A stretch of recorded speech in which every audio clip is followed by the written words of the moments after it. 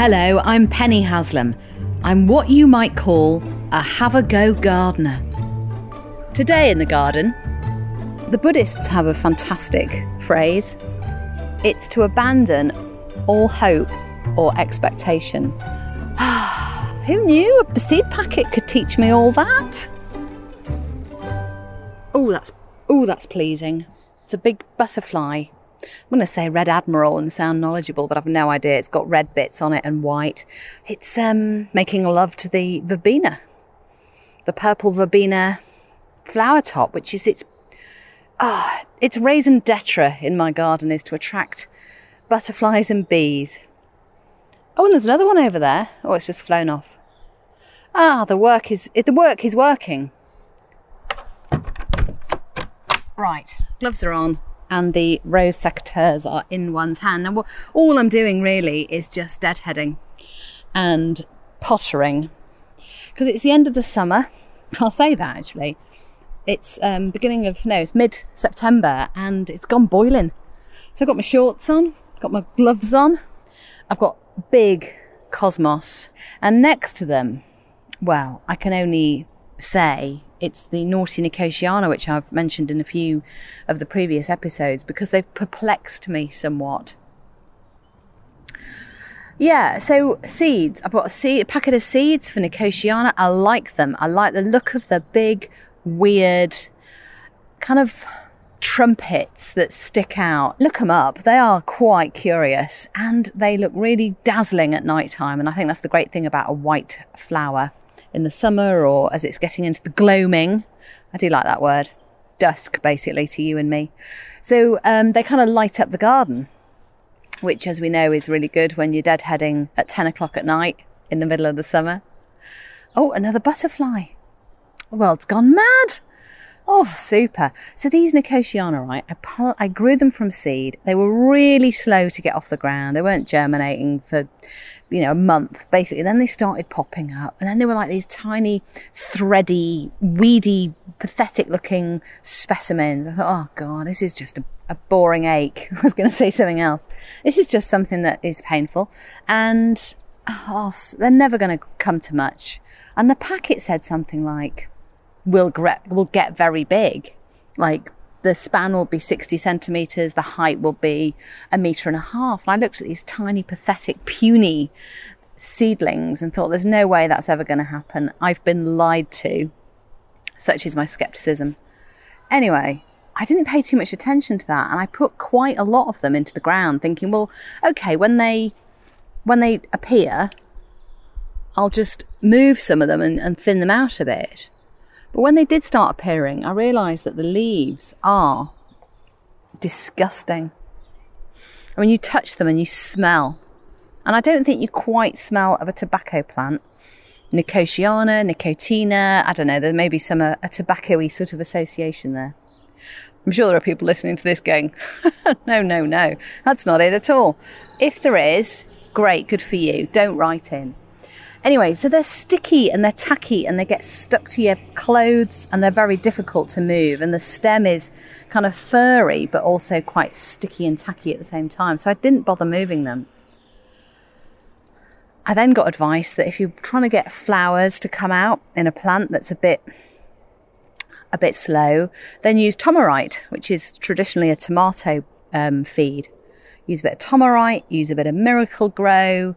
Just pour some stuff on them to get them going. Anyway, what I've ended up with, it's like Day of the Triffids. This one I'm stood next to I'm 5'2", so I reckon it is 5'5", 5'6". I'm looking up at it. It's a big head of white flowers. And they've dominated this whole bed. A huge number of Nicotiana, which are amazing. And having been a hater of Nicotiana in the early days, I now think they are well worth it. It's a happy accident, I think, that. I've been quite impatient with them and I've been quite rude about them, if I'm honest. And I didn't mean to be.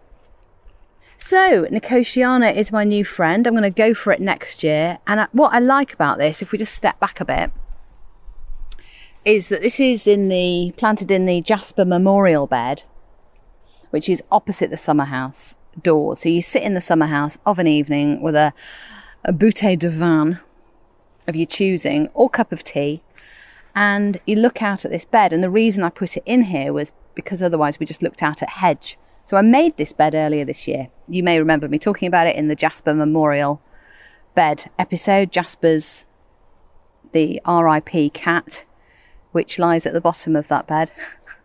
Oh, Jasper. I do think of him often, actually. Oh God, I'm going to set myself off. I thought my emotional days were behind me, having changed the HRT recipe I was on. I feel a little happier. I feel a lot happier, actually. It was all going a bit horribly wrong at one point. You may remember a few slightly angry podcasts where I raged and ranted. Looking back, it wasn't quite me for many months.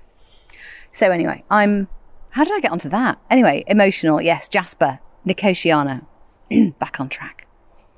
So you sit there of an evening looking out at the jumbo Nicotiana.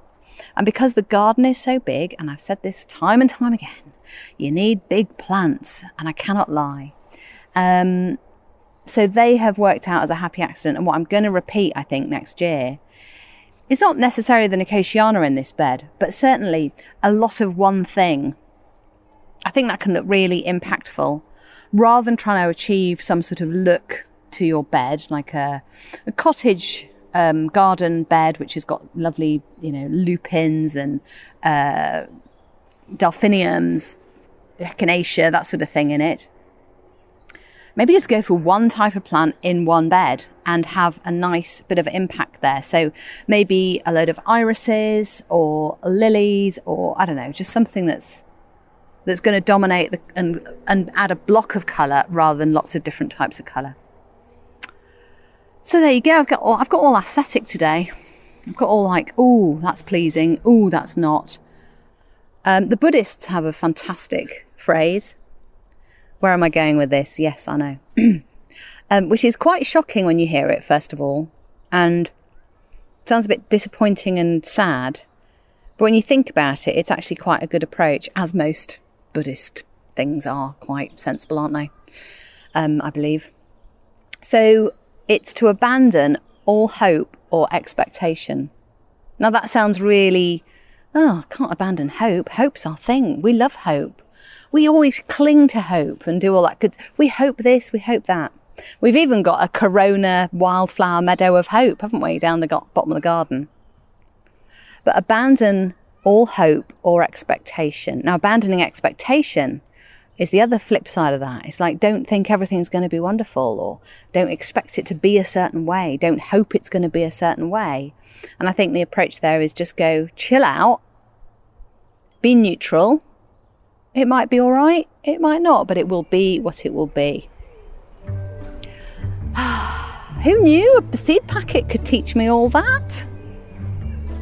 Right then, let's go and look at some butterfly action. That's the pleasing bit of the hot afternoon with the sun beating down in the northwest of England. It might be time for a cup of tea as well. A bit of butterfly viewing. Oh, lovely.